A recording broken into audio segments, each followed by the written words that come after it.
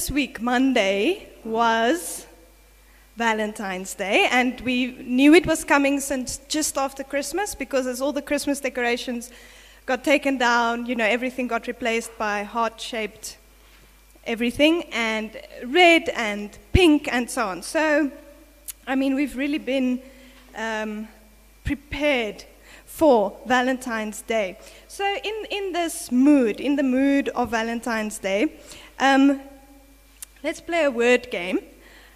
Not Wordle, but another one, a synonym game. So I want you to just name any synonyms for the word love that you can think of. Whatever you think of when you hear the word love, shoot with synonyms.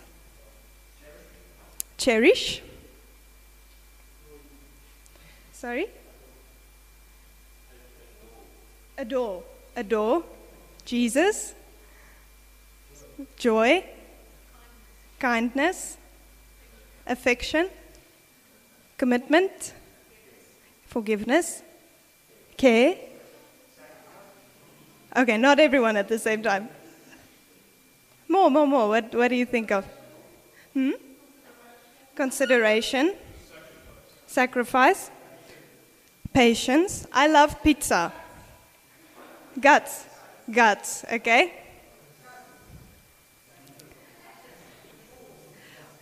Compassion. Oh, passion, yes. Just passion. Definitely. Okay. We didn't even touch on the way we also use the word very often, and that is the one I threw in there, I love pizza, or I love these flags. I don't have very much passion or commitment, I do have a lot of commitment to the flags, but, it can also just be like, or, enjoy, hunger, lust, all of those. So, the thing is that in Afrikaans and English, and I'm not sure which other languages, but I do know in those two, we are kind of short of words. Well, what we heard now is that we are not, but we don't use those very often. We throw in the word love, for everything, everywhere, and it gets quite murky sometimes, like what is love really, or how do you really define it? And that's because it's so broad. We use it so broadly. You can give different definitions, and they will all be correct, and they will all be different, and they will all describe different things that happen in you, or different objects of your love. So one of the languages that does have a very big vocabulary in terms of love is Greek. And you might have heard this and heard about the different words that we have in Greek for love. There might be more, but there are mainly 4 that we can talk about. And the first one is the Greek word storge, and they translate it with affection. And that's the love for the expected and the familiar. That's like the smell of coffee, or the sound of footsteps of someone that you're excited to see, or working in the garden, or your favorite dress or trousers or whatever it is. That's affection. It's not. It doesn't move you towards much action or anything, but it is like you get a warm fuzzy feeling when you hear or see or feel that thing. So that's the first one, affection, and it's often alongside the other loves. So you can have we will get to that, but another kind of love for your husband, but you also have affectionate feelings, like, it's that kind of fuzzy feeling that you get. The second one that we want to talk about is romantic love, eros in Greek. So C.S. Lewis said about this that different than with friendship love, which we will come to, lovers are always talking about their love. And the danger in romantic love is that it will follow blindly after the feeling of passion. So we build romantic love on this feeling of passion, and when the passion dies, then we think the love also died. But it was actually just the passion that died. And this is one that we are going to focus on a bit during this sermon because it's a big idol in our culture. But we'll get to that. The third one is friendship love, phileo in Greek. Now, listen what C.S. Lewis wrote about this in his book, The Four Loves. To the ancients, friendship seemed the happiest and most fully human of all loves, the crown of life and the school of virtue. The modern world, in comparison, ignores it. Friendship, according to Lewis, has the closest resemblance to heaven, where we will be intertwined in our relationships, because we develop a kingship over something that we have in common, and we all have a longing for that camaraderie that makes friendship all the more wanted. So, if we look at the ancient texts, we find very, very little poetry or literary works on erotic love, on romantic love. That's one of the things that makes Song of Songs so profound, is because it wasn't very common to write about erotic love at all. And if you think about, for example, The Lord of the Rings, which is, one of the most successful books and movies of the past 100 years, and according to those who have read the book, there's the romance that we see in the movies is not really there in the book. It was put in so that the rest of us watch the movie. But it's not the point of the movie. It's not the romance. It's the friendship, the fellowship of the ring. So, think about it. How many songs can you quickly think about that's about friendship? Lean on me. I've got a friend, which is from a Disney movie. Yeah. How many songs can you think about quickly that's about love? Like hundreds. So it just proves that our culture is taking out friendship, taking out the phileo love, and replacing it with eros, saying you can go without friendship, but you really cannot go without passionate love. The fourth kind of love, and this is our chief aim, is agape. They translate it with charity, and that's interesting. 1 Corinthians 13, you might know it from somewhere, some wedding or something, is, the word love is found the whole time in it, and it's the word agape, and the King James Version actually still translates it with charity. Okay. The word charity for this agape kind of love. And I'd like to read you a quote of Lewis again on this love. He says, there's no safe investment when it comes to agape. To love at all is to be vulnerable. Love anything and your heart will certainly be wrung and possibly be broken. If you want to make sure of keeping it intact, you must give your heart to no one, not even an animal. Wrap it carefully round with hobbies and little luxuries. Avoid all entanglements. Lock it up safe in the casket or coffin of your selfishness. But in that casket, safe, dark, motionless, airless, it will change. It will not be broken. It will become unbreakable, unpenetrable, irredeemable. It's interesting that that's also really the image that God uses often in the Bible, is a heart of stone, a heart that's just impenetrable. I cannot pronounce that word. And unbreakable. So the thing about this agape word is it was used, or it was found in Greek, but it was not used as much as phileo and eros. Those two were the words for love that were mostly used. Agape existed. You would have found it in the dictionary, but it wasn't that common. And then the Christians had this thing where they now had a God who revealed himself in a way that didn't fit any of those other definitions or words. So they took this word agape, and they actually, for the first time, really put meaning into it. And 1 Corinthians 13 is one of the main texts that they do it. It's a very definitional text for the word agape, for what agape means and what it is. So at that point, let's read the text. So if you have your Bible here, please open it up, or on your phone or something. There's also Bibles over there if you want to grab one. 1 Corinthians 13. I'm actually going to start reading at the last verse of 12 and also read the first verse of 14. So beginning from 12, verse 31. Now eagerly desire the greater gifts, and yet I will show you the most excellent way. If I speak in human or angelic tongues, but do not have love, I am only a resounding gong or a clanging cymbal.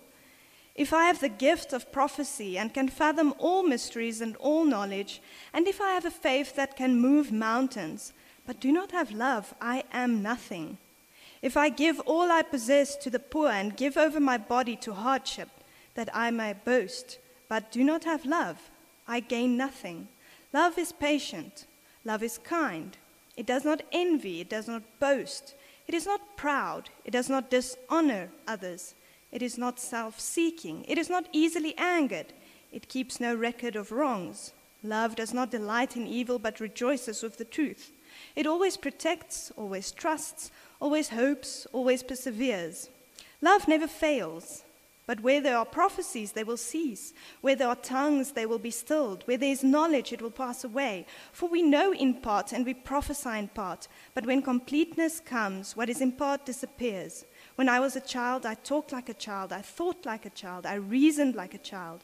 When I became a man, I put the ways of childhood behind me. For now we see only a reflection as in a mirror. Then we shall see face to face. Now I know in part. Then I shall know fully, even as I am fully known. And now these three remain: faith, hope, and love. But the greatest of these is love. Follow the way of love and eagerly desire spiritual gifts, especially the gift of prophecy. So, if we want to talk about love at all, or agape love, we have to look at this chapter. But we have to be sensitive for where it is in the Bible. So at the seminary where I studied, one of the big tongue-in-cheek lessons was the only text is the context. If you don't know the context, you shouldn't read the text. So it's really important that if we want to understand what it means, we need to know where is it, who wrote it, who did he write it to, and all of that. So let's now do the very important work of looking at the context. So the background of this epistle. So firstly, it is an epistle. It is a letter written by Paul to the church in Corinth. So reading the epistles is something like reading someone else's mail. It's a letter that was written in a certain context for a certain purpose, into a certain situation.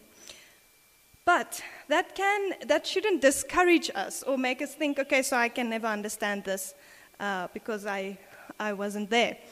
Because the epistles, reading the epistles and the other texts we have in the New Testament is more like reading Ricky's mail, but also Jan Chris's mail, and also Kari's mail, and Andre's mail, and, Johan's historical account of his time with them. We have different letters. We have the book of Acts that talks in Acts 18. It's all about Paul in Corinth. We should read that together with the letters to the Corinthians. So it's not a shot in the dark, what this might mean or what the context is. We have different accounts and we can put it together. So the city of Corinth was in Greece, and it's on also a difficult word for me, isthmus. So like a little narrow part of land between two bigger parts of land. So it's not an island or it's not a peninsula, but it is a very narrow part of land. So that made Corinth a very profitable trade city, because the ships from the east would, rather than sailing around the Peloponnese Islands, they would come to the eastern side of Corinth and unload all their cargo and take it on wagons across this little piece of land, and on the ships on the other side, they would upload it again and take it further. So this was like a double port city. It had like ports on both sides. That means it was very multicultural. You know, all cultures from the east, from the west, all came in, all the religions. There were temples for Greek gods and goddesses, Roman gods, Egyptian gods. Persians also started coming in, a synagogue for the Jewish god, and now also, you know, a church for this Christian god. It was very multi-religious. There were also a lot of prostitutes. Double port city, double the sailors, double the women. So there was really just a lot of cultures, a lot of prostitutes, a lot of, you know, problems. So Paul, we read in Acts 18, stayed there for about a year and a half, maybe 2 years. He built up this church and stayed with Aquila and Priscilla. They made some tents to have food on the table. And this is the kind of the geographical background for this letter. So at this stage, I'd like to put up a slide as we go to the outline of this letter to the Corinthians. So we see that Paul roughly talks about 5 different topics, with the greeting at the beginning and the conclusion or concluding notes at the end. And let's have a look at these 5 themes or topics that he talks about. And keep in mind the history of Corinth, or the makeup of Corinth. So firstly, it was divisions and unity in the church. I mean, just think about this really multicultural, ex-religion group. They were really diverse, and they had questions about divisions and unity and problems with that. What also happened is that other apostles came in and preached to them, Apollos and Peter and so on, and they got divided because of those preachers. And Paul said, no, we are all centered around Christ, and we are all building on the same foundation. The second topic that he's talking about is the sexual misconduct, or the sexual relations. So the people, some of them believed, because we are saved, we can still do whatever we want to, and we can still sleep with the temple prostitutes and so on. And Paul is saying, no, your sexual integrity is one of the main ways in which you respond to Jesus' love. And to him dying to your sins. You cannot continue in your sins if he died for your sins. You also have to die for your sins, or die, to your sins. So that's the second thing. Then the third theme is about food, because a lot of the meat was offered at these various temples, and then it was sold on the markets. And some people said you can eat it, some others said you can't. And he said, well, you have freedom. Your conscience doesn't have to be affected by that meat, but you have a responsibility towards your fellow Christians as well. To if that hinders them, then you shouldn't eat them in front of them, but you can eat it. So wisdom in that situation, when it's okay to eat it, when not. The fourth theme is worship and the gathering. So Paul speaks about men and women in the church, about the gathering being a place where God's Spirit should be working through everybody. And it is also in this section that he uses the very, very poignant and well-known metaphor of the church being a body.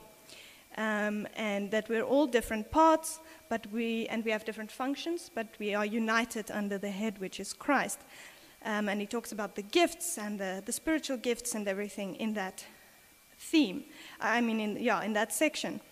And then the last one is where he talks about the resurrection. So there were people who said, this whole resurrection thing, we don't believe it, but it's fine, we're still Christians. And Paul's like, no, that's not how it works. Like, if the resurrection didn't happen, then Christianity is very much flawed, and you must all please go if that's the case. But it's not, because Christ did rise from the dead, and that gives us a future hope of our own resurrection from the dead one day. All right, so that's the 5 themes. And just a side note, it's interesting if you look at those. This letter could have been addressed to a church today. Division in the church, sexual immorality, food as an idol, or gluttony. Like the outflow might look different, but these themes seem to kind of repeat themselves in any place that humans are involved at. And then worship, the gathering, how should that look and be? And the resurrection, just think about the debates and so on going on about the bodily resurrection of Christ. So the answers really are all in the epistles. That's something that I've come to realize recently. We should really read the epistles. They have it all. So the thing about this letter to the Corinthians is that it is about learning to look at every area of life through the lens of the gospel. That is what Paul is trying to teach his church, or the church in Corinth. So, the big question that we are asking today is, where in this letter is this poem, if we might call it that, on love, this hymn to love? Where is it? Is it in part B, chapters 5 to 7, which is about sexual conduct and how men and women should relate to each other? That would make a lot of sense. No, it's not there. It is in the 4th part, the part about worship, about the gathering, about the church, about the body. All right, so looking at this section, this section on worship, the one highlighted in pink there, I'd like you to go to the next slide, and what we have here is something that is very, very common in both Hebrew and Greek literary works. It is a literary technique that was really, really popular. So if you can kind of make a switch in your mind when reading your Bible to look for this, treasures will open up to you. And that is what we call a chiasm, or a ring composition. So it's like a sandwich with, I try to indent what it is. So it's like an A, B, C, D, C, B, A. If you're rewinding to school poetry lessons, it's where the first one and the last one corresponds in theme or in style or whatever, the second one, second, last one, and so on. And then the focus, it's like a pyramid, where the focus is then on this thing, this topic that's in the middle. So in our case here, the hymn to love. So we find in the first and in the last sections, the topic of men and women leading in worship and prophets, how they should dress. And then at the end, number 7, women and men worshiping, no chatting in church. So those are the themes, the first and last ones in this section. Then the second one, number 2 and 6, is order in worship, sacrament, the Lord's Supper. And then number 6, order in worship, the word, prophets, and as those who speak in tongues, and order in that. So the third one, number 3 and number 5, is gifts and the nature of the body. Number 5, spiritual gifts and the upbuilding of the body. And then in the middle, between these two and this larger structure, we have the hymn to love, which means that Paul really wanted to focus us here. just a quick one, the next slide as well, we see it's broken down even further, a further chiasm or a deeper chiasm within this bigger one, where we have the spiritual gifts, love and the spiritual gifts, love and the spiritual gifts, and love defined in the middle of chapter 13. Now, this does not happen by accident. This is not something that, Paul was just quickly late at night, what were their problems again? Oh, it was this and this. Okay, guys, be better. This is really he really put mind and design into this letter to make this happen. And we should see this. We should realize this. So, with that in mind, and with this structure in mind, seeing where this chapter is, where this hymn is, where these definitions for love is, we can only come to the conclusion that this is not about love between a woman and a man. It's not about love between you and your spouse or your girlfriend or whatever. It cannot be. It just does not make sense. Within this structure, we see it is all about love between fellow Christians, love between us. Literally, those of us sitting in this room together today for some or other reason deciding dialogue is a place that I want to be at. It is the love that we should have for each other.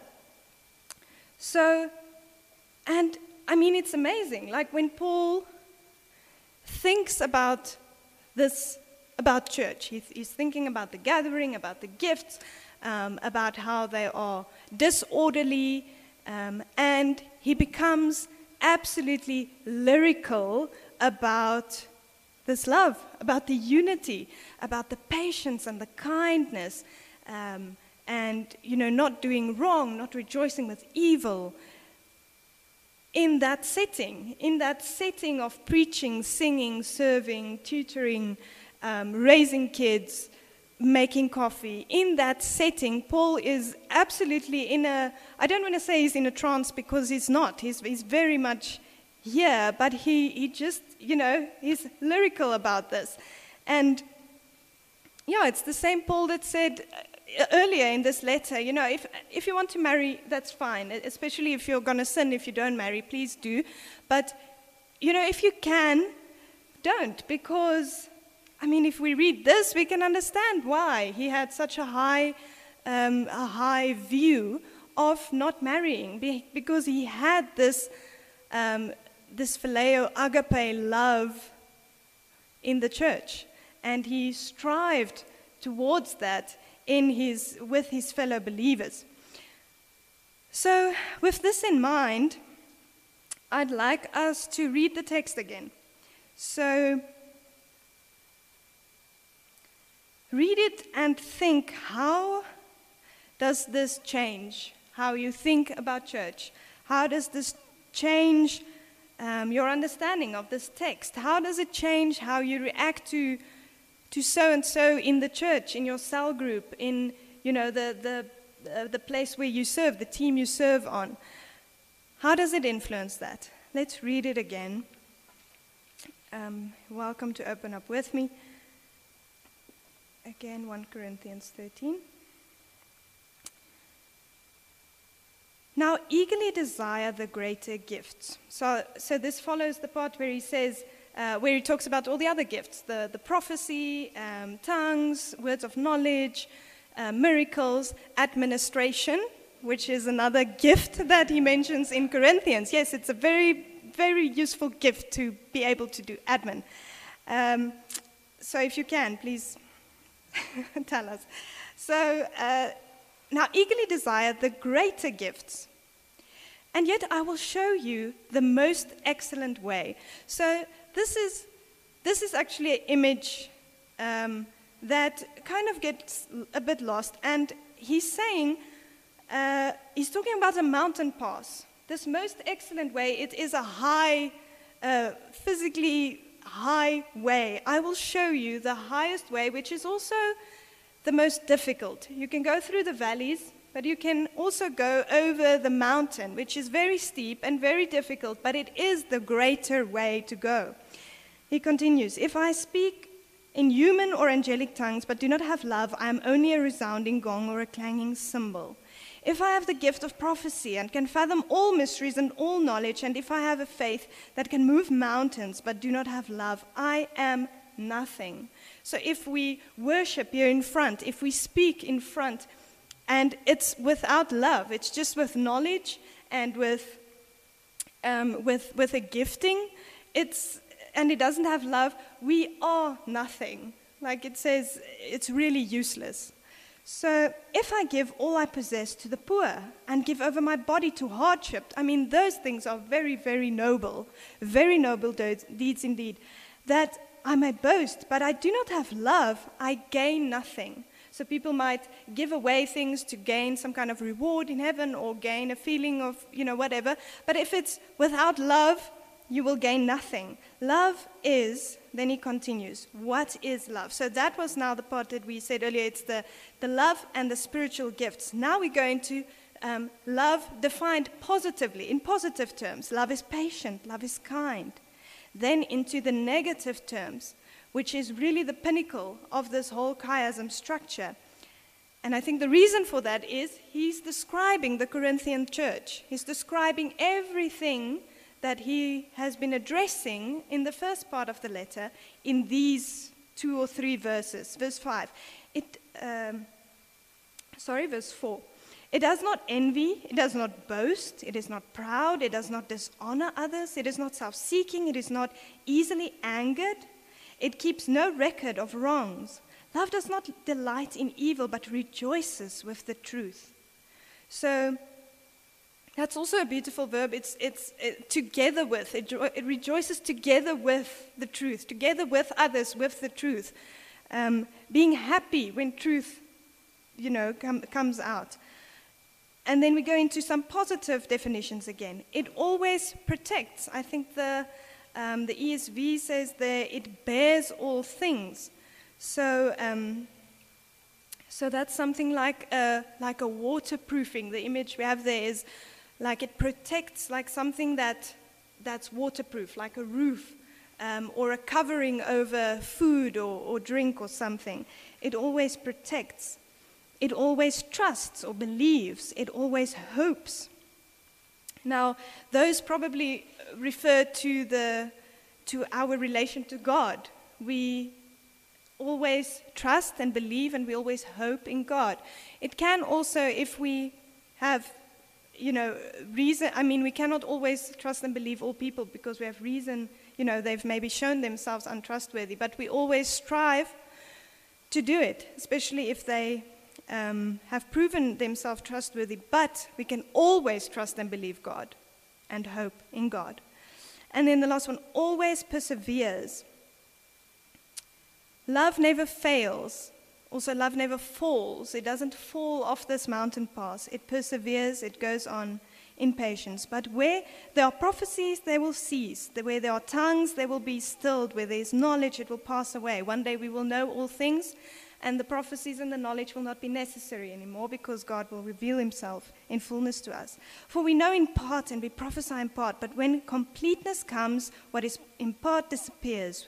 When I was a child, and this is the same word that he uses earlier in the epistle, where he says, I gave you milk because you were children in the faith. He says, when I was still a child in the faith, because he was. He didn't grow up in a Christian home. He radically came to faith, and he had to learn all the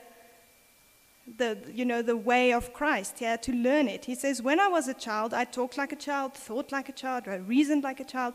When I became a man, I put the ways of childhood behind me. For now we see only a reflection as in a mirror. Then we shall see face to face. Now I know in part, then I shall know fully, even as I am fully known. And now these 3 remain. So the other things will pass away, but these 3 will remain: faith, hope, and love. But the greatest of these is love. In a sense, faith and hope will be fulfilled with Christ's second coming, but the love will remain. The love will remain throughout heaven and throughout eternity. And the first verse in chapter 14, follow the way of love. It says, run after love. Run after love and eagerly desire the spiritual gifts, especially a gift of prophecy. And then he goes on to why the gift of prophecy is one to be desired. Okay, so that really is it. That I hope you saw that this chapter that, I mean, even non-Christians know it very well and hear it, at weddings and everything. I think it has been misunderstood. It has become misunderstood. If we really think about it, we kind of always put it in a romantic situation or in a situation between maybe even family members, like a mother and child, but it's usually between a man and woman and, your spouse and so on. And that is just missing the point so profoundly. I mean, this love, the highest of all the loves, is between believers. And of course, it will include your husband or your wife. It doesn't exclude them. It doesn't say, okay, you don't have to love them in this way. But it's bigger than that. It's broader than that. And it includes more people than just those that you decide to commit to in the sense of marrying. It's those that are haphazardly, in the same room tonight. You didn't choose them, but the call is to love them in this way. So we will now go into a time of communion, which is quite beautiful. They also called it a love feast in the early church. So I think when we think about the word love feast, we don't think about communion. And once again, that idol we've made of erotic love just pops into mind. And so as we now share in this love feast together, I wanted to continue thinking on this and ask God to show you one thing or one person to build this kind of relationship with. Or one thing in this chapter to really change your way. Because we can't change everything at once, at the same time. That will be very frustrating. But we can strive and we can, decide on one thing to change. And I'd like to also read us a few verses that is also in the book of Corinthians, or the letter to the Corinthians, but earlier in the part where he talks about the Lord's Supper, as we go into communion. So I'll be reading from chapters 10 and 11. Is not the cup of thanksgiving for which we give thanks a participation in the blood of Christ? Is not the bread that we break a participation in the body of Christ? Because there is one loaf, we, who are many, are one body, for we all partake of the one loaf.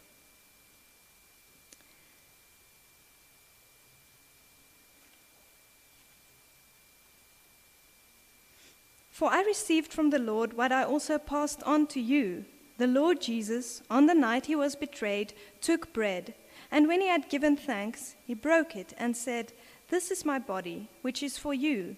Do this in remembrance of me." In the same way, after supper, he took the cup, saying, "This cup is the new covenant in my blood. Do this whenever you drink it in remembrance of me. For whenever you eat this bread and drink this cup, you proclaim the Lord's death until he comes. So then, whoever eats the bread and drinks the cup of the Lord in an unworthy manner will be guilty of sinning against the body and blood of the Lord. Everyone ought to examine themselves before they eat of the bread and drink of the cup. For those who eat and drink without discerning the body of Christ eat and drink judgment on themselves." So this is a time of introspection, but it's also a love feast. We also do it in community. We check our own hearts, we put things right that's wrong in our hearts, and we commune together. We enjoy this meal, this communion, the bread and the blood, because we are one body, because of Christ's body that was broken. So I'd like to pray for us. Let's pray. Lord, thank you that we can be here tonight. Thank you that you speak to us and that you spoke to us through your word this evening. Lord, I pray that as we now go into a time of communion, that you will make us sensitive for your Spirit, that you will guide us and bring things to our mind that we need to put right or that we need to repent of. And Lord, I pray that you will journey with us further in this way of love, in the meaning of love and its outflow in our lives. Lord, we are ever grateful for your body and your blood that was broken and spilled for us, so that we can have eternal life and that we can now be a body under your headship. I thank you, Lord Jesus. Amen.